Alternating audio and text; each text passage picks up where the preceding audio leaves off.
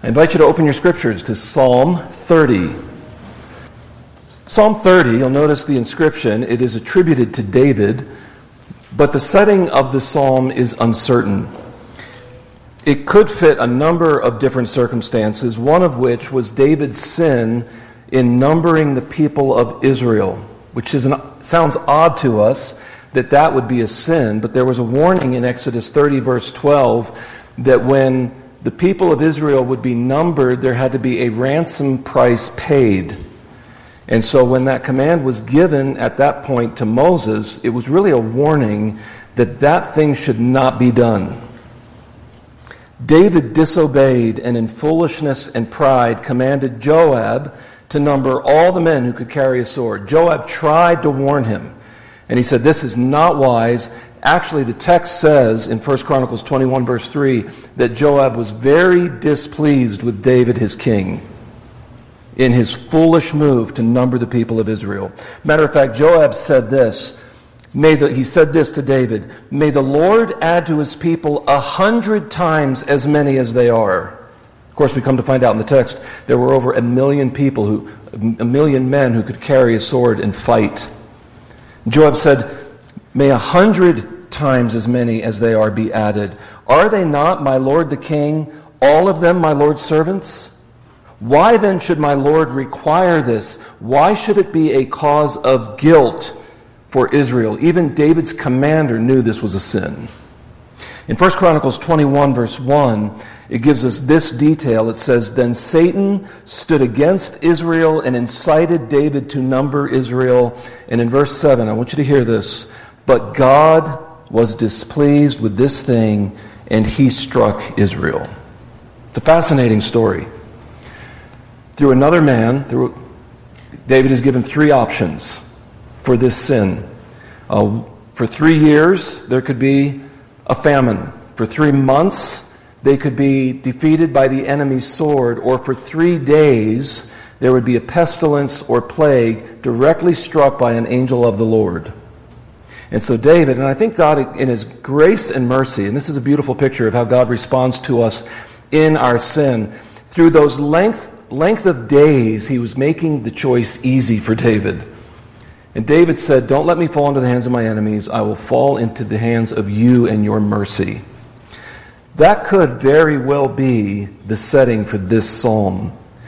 The Lord punished Israel because of David's sin and killed 70,000 men, because that's who David was numbering, from Dan in the north to Beersheba in the south. Psalm 30 is a praise. It's a song of thanksgiving for deliverance from death. 2 questions before we sort of unpack this psalm. Are you in desperate need of some kind of deliverance right now? Perhaps you woke up this morning seeing your own mortality through a very clear but fragile lens, and your heart longs for deliverance from that thing. Secondly, we're going to see this in the psalm. Are you overconfident, oversecure in your current situation? A self-confidence that leads to pride and sinful criticism. Perhaps you're overconfident in your health, or overconfident in your financial position, even after we've coming through a difficult 2020, or in your own accomplishments, or confident that nothing can harm you, so much so that you fall into judgment on those who are fearful as 2020 continues to seemingly unravel for them. Perhaps comfort and affluence have caused you to turn away from God as the object of your confidence and source of all blessing. No, you name him, you give him honorable mention, but in your own heart, it's really yourself that you're confident in. We've considered several psalms up to this point, as we do summer through the Psalms, where trouble has threatened the life of the psalmist. Actually, in the psalm, you see that the psalmist is being pushed towards the mouth of the grave. Psalm 6, Psalm 16, Psalm 18, Psalm 22. Let me just read to you portions from 3 of those psalms. In Psalm 6, the psalmist says, and I want you to hear these words, because this is the situation of a real person. He says, "Be gracious to me, O Lord, for I am languishing. Heal me, O Lord, for my bones are troubled. My soul also is greatly troubled." And then he's going to use a phrase back in Psalm 6 that is repeated here in Psalm 30. He says, "For in death there is no remembrance of you. In Sheol, who will give you praise?" The psalmist in Psalm 18 says this, "The cords of death encompassed me. The torrents of destruction assailed me. The cords of Sheol entangled me. The snares of death confronted me. In my distress, I called upon the Lord. To my God, I cried for help." It's almost as if ropes or vines had wrapped around the psalmist and were pulling him down into the grave. And he can't resist it, so he finally just cries out to God for help. In Psalm 22, the psalmist says, "You have laid me in the dust and left me for dead." And if you live life long enough, that'll be your personal experience. That'll be a fear in your heart. And God has designed that for a reason. Confronting death, either in our loved ones or in our own weakness, has a unique way of shattering the illusion of self-confidence and complacency. Psalm 30. Look at verse 1. By the way, there's 5 sections. The first section is the conclusion. Okay, so you got to think of this backwards. So David has already experienced the deliverance, but then he's going to walk you through the actual struggle. It's a beautiful psalm the way it's laid out like that. So here is the conclusion. You have drawn me up. This is the answer to prayer. Verse 1. I will extol you, O Lord, for, or because. Okay, extol means to exalt or raise up. So poetically, I want you to look at this in verse 1. I will lift you up. Why? For you have what? What's the next phrase? Drawn me up. Do you see that? That's sort of neat parallelism. So poetically, he's saying this. I will raise you up because you have raised me up, or I will bring you up for you have brought me up, or I will lift you up because you have lifted me up. Why is the psalmist doing that? Why is he exalting God? And we'll see how he does that in just a second. Why? Because, look at verse 1. You have drawn me up. The picture is out of a deep, dark well where there was no possibility for him to climb out of that situation himself. Look at verse 1. You have not let my foes rejoice over me. Possibly, the context is David numbering the people of Israel, and God mercifully did not allow his enemies to follow him for 3 months by the sword. You have not let my foes rejoice over me. There were plenty of people who would have rejoiced at David's early demise. He's praising God for this. Look at verse 2. You have healed me. Verse 3, you have brought up my soul from Sheol, from the grave. The psalmist's experience was he was so close to death's door, he was already moving through it, and he's able to say, you have delivered me, you have brought me up from Sheol, from the grave. Look at verse 3, you restored my life. Those are all reasons to praise God by lifting him up.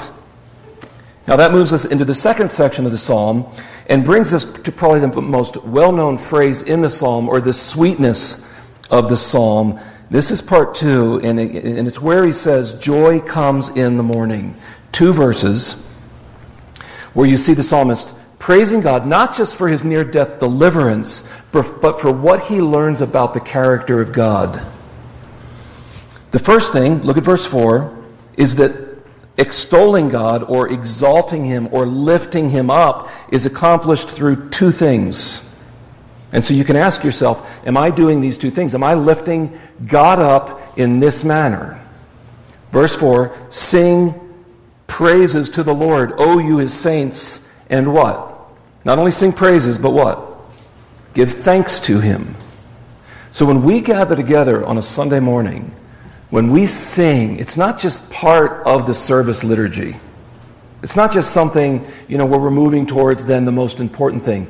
When we sing and combine our voices together as one body, we are at that moment, if we're doing it from the heart, We're not just singing from our mind or singing because it sounds good or enjoyable, but with the right heart attitude. When you sing praises to God, you are lifting Him up. That's what we're doing. And then we give thanks to His holy name. So if we fail to be a praising people, and if we fail to be a thankful people, we are failing to lift God up. Why do God's people sing? Because we have learned something about His character. Look at verse 5. This is what we learn about God.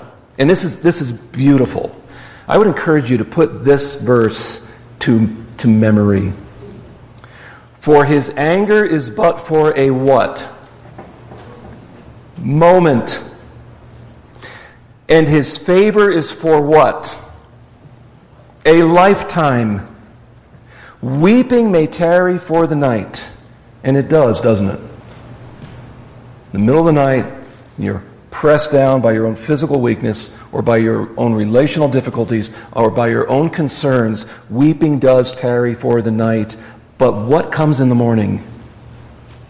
But joy comes with the morning. See, God's displeasure, even if it's the result of your sin, like David's numbering the people, God's displeasure does not have to be your final enduring experience.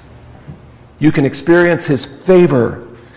So our evening of tears, our long nights of pain can become shouts of joy in the morning. And this is actually, you're going to see the very last word of this psalm. Can you just glance down there real quick? Just look at the last word of this psalm, because that's the main point.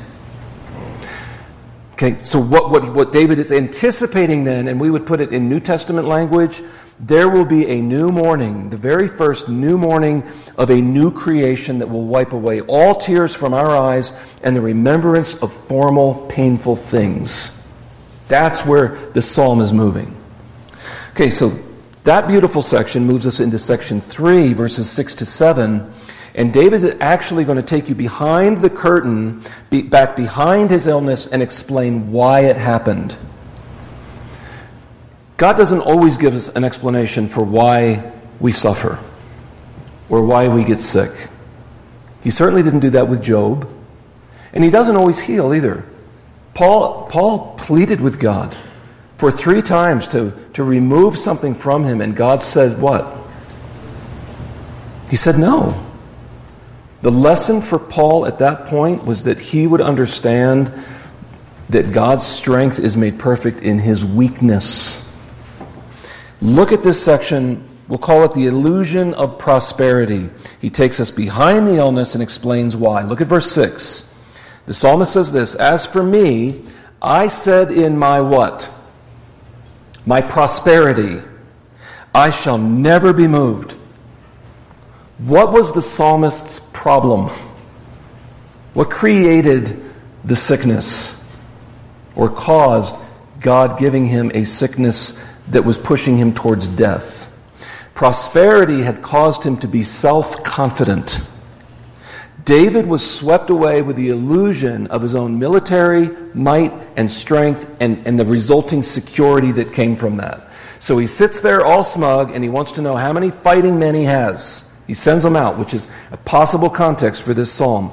He says, "I said in my prosperity, I shall never be moved. I shall never be defeated. I shall never be insecure." It's interesting that in the context of the covenant, the Israelites' self-confidence pushed against what God wanted them to know. Their self-confidence assumed that health and prosperity, wealth, could be attributed to human achievement. That somehow we caused that in and of ourselves because we were smarter or wiser or more intelligent. Deuteronomy 8, verse 17 to 18 says this, "Beware lest you say in your heart, 'My power and the might of my hand have gotten me this wealth.'" That's exactly what David was doing. Verse 18, "You shall remember the Lord your God, for it is He who gives you power to get wealth, that He may confirm His covenant that He swore to your fathers as it is to this day." This phrase, or this idiom, "I shall never be moved," directly relates to other passages in the Psalms that make use of this expression. And it's an idiom that can either be positive or negative depending on the posture of the person's heart being described. For example, Psalm 15 verse 5. Is this positive or negative? I want you to listen interactively. Is this positive or negative? Following a list of righteous actions, because this individual fears God, the psalmist says, he who does these things, these righteous things, shall never be moved. Positive or negative? Positive. Okay, this is a positive thing, that the righteous will not be moved. Psalm 21 verse 7, it says, "For the king trusts in the Lord, and through the steadfast love of the Most High, he shall not be moved." Positive or negative? Okay, again, positive. Psalm 55:22 states, "Cast your burden on the Lord, and he will sustain you. He will never permit the righteous to be moved." Positive. Psalm 10, verses 2 and then verse 6, "In the pride of his face the wicked does not seek him. All his thoughts are, there is no God. He says in his heart, I shall not be moved. Throughout all generations I shall not meet adversity." Positive or negative? Okay, negative. And we need to mark this because this is going to be very important. David could have said all three of the positive ones, but there comes a point in life where we get smug and complacent and we slip towards that self-confidence that says, "Oh no, I'm set. I shall never be moved." And so David says in verse 6 of Psalm 30, "I said in my prosperity, I shall never be moved." Okay, positive or negative? Negative, even though David had been living in the positive aspects of that idiom before.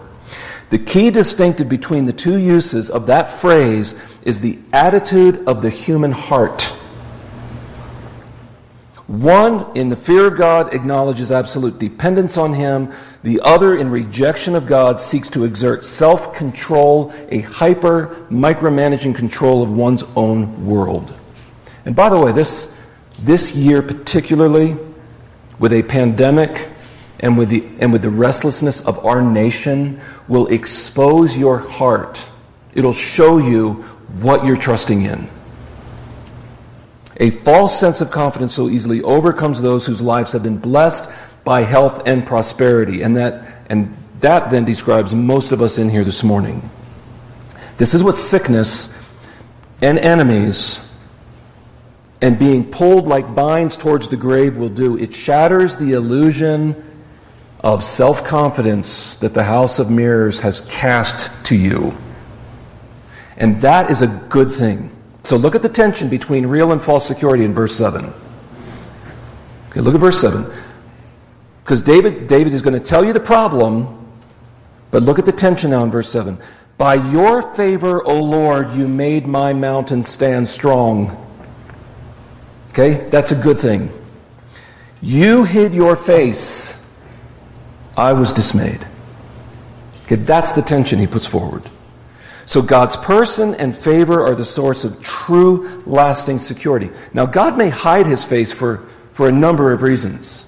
The primary reason that the scriptures say, or the reason for which God hides his face, is sin. And that withdrawal of God's presence, okay, when it says, "You hid your face," that is intended to be noticed. We don't just push through that like it's not happening.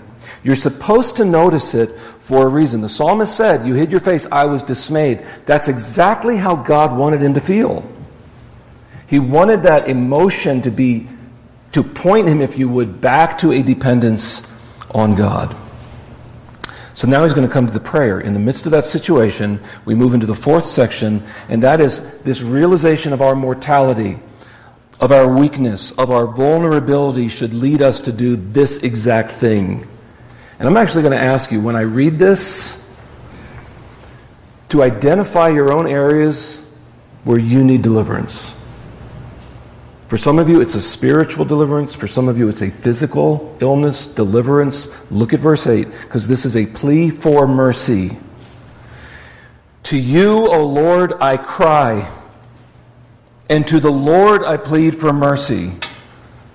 What profit is there in my death? And the idea here is him dying prematurely even before the number of years has been fulfilled. Or as Moses prayed in Psalm 90, that the average life is 70, and if by reason of strength, 80. So if you're 35 or 40 and facing a terminal illness, this is how you would pray. What profit is there in my death? If I go down to the pit, will the dust praise you? Will it tell of your faithfulness? Hear, O Lord, and be merciful to me. O Lord, be my helper. And you can pray that for deliverance. The psalmist closes with two final verses. After he says, is there any gain in my early death? Is there anything that could be beneficial or positive in this? He then closes with the two final verses which will show you this praise. Look at verse 11. You have turned for me my mourning, my grieving, into dancing. You have loosed my sackcloth, my grave clothes, and exchanged them and clothed me with gladness, that my glory may sing your praise and not be silent. O Lord my God, I will give thanks to you for how long? Forever. So the key theme of this psalm, after we've just looked at it, is praise, specifically praise for divine deliverance. And the key word is forever. Look back at verse 5. His favor is for a what? A lifetime. Look at verse 6. David boasts, I shall never be moved. Okay, the illusion of man-made eternal security, if you would. And then verse 12, I will give thanks to you forever. David moves to the ultimate praise of God forever, beyond his fear of death and the grave. So this is important, because of that time span, this is important in the face of a sub-theme of this psalm. And this is where we're going to identify with Psalm 30 specifically. There's a sub-theme about the nearness of death. Look at verse 3. Two words, Sheol and the pit. And they're very near to the psalmist's experience. Look at verse 9. Three words, death, pit, and dust. Death, before the fulfillment of our natural years, is the disruption of a covenant God made even with Israel. Because death was the antithesis, if you would, to the promise. Let me read to you Deuteronomy 30, verse 15. God says this, see, I have set before you today life and good, death and evil. Verse 19, I call heaven and earth to witness against you today that I have set before you life and death, blessing and curse. Therefore, choose life, that you and your offspring may live, loving the Lord your God, obeying his voice and holding fast to him, for he is your life and length of days. Did you hear that? He's the source of prosperity. He's the source of health. So that's why we can cry, back in verse 8, to you, O Lord, I cry for mercy. Added then to the nearness, the reality of death and the pit and the grave, is another sub-theme, and it's an emotional response, and it is weeping in the face of that reality. Look at verse 2. I cried. Look at verse 5. Weeping. Look at verse 11. Mourning or grieving. And also the word sackcloth or grave clothes. Very real experience. Now I want you to notice the contrasts. Look at verse 5. Anger is contrasted with what? Favor. Verse 5, night is contrasted with what? Mourning. Verse 5, weeping is contrasted with joy. Verse 11, grieving or mourning is contrasted with dancing. And verse 11, sackcloth, clothes of the grave, clothes of grieving, is contrasted with clothes of gladness. And here's the point. Only in God can you fully experience the positive aspects that come out of your troubles, that come out of being drawn towards the grave, that come out of you realizing that you will, even if you live 70, 80 years, you will die. And that's why that key word then that ends the psalm is forever. So after God's merciful intervention, David determined that his praise of God would not be a single event or a single worship service or a single praise song, but it will continue then, even beyond the grave, forever. So in conclusion, I want to look at two men, two experiences. There's a king, Hezekiah, who became mortally sick. The prophet Isaiah told him, now put yourself in Hezekiah's shoes. The prophet Isaiah comes to you and he says this. He looks you in the eyes and he says, this is what the Lord says. This is 2 Kings 20, verse 1. Set your house in order, for you shall die, and you shall not recover. The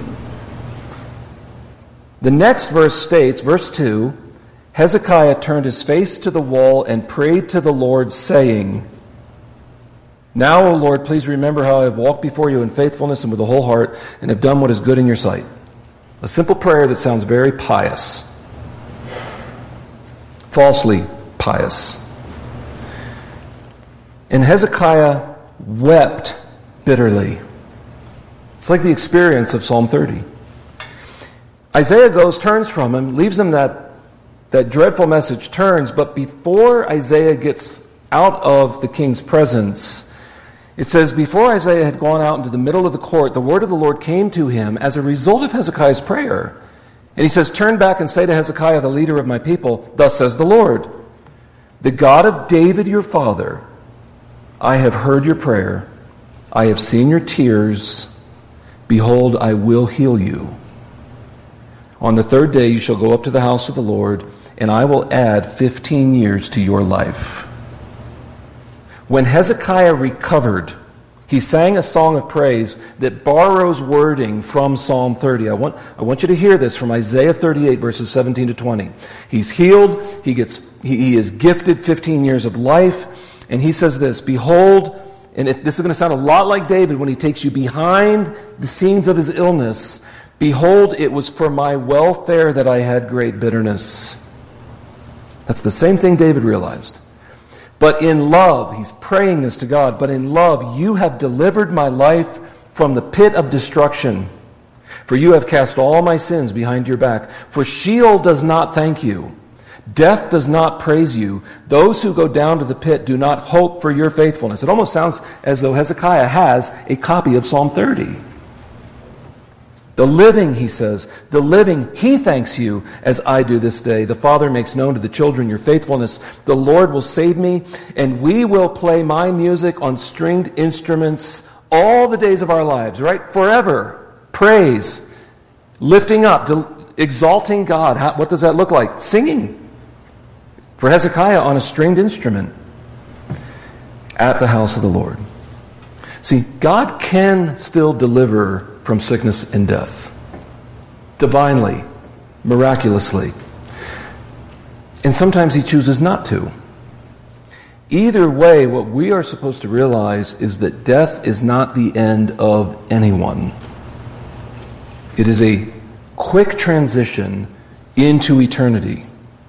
In John 11, this is our second man. You have Hezekiah, who's divinely healed, and he praises in the spirit of Psalm 30.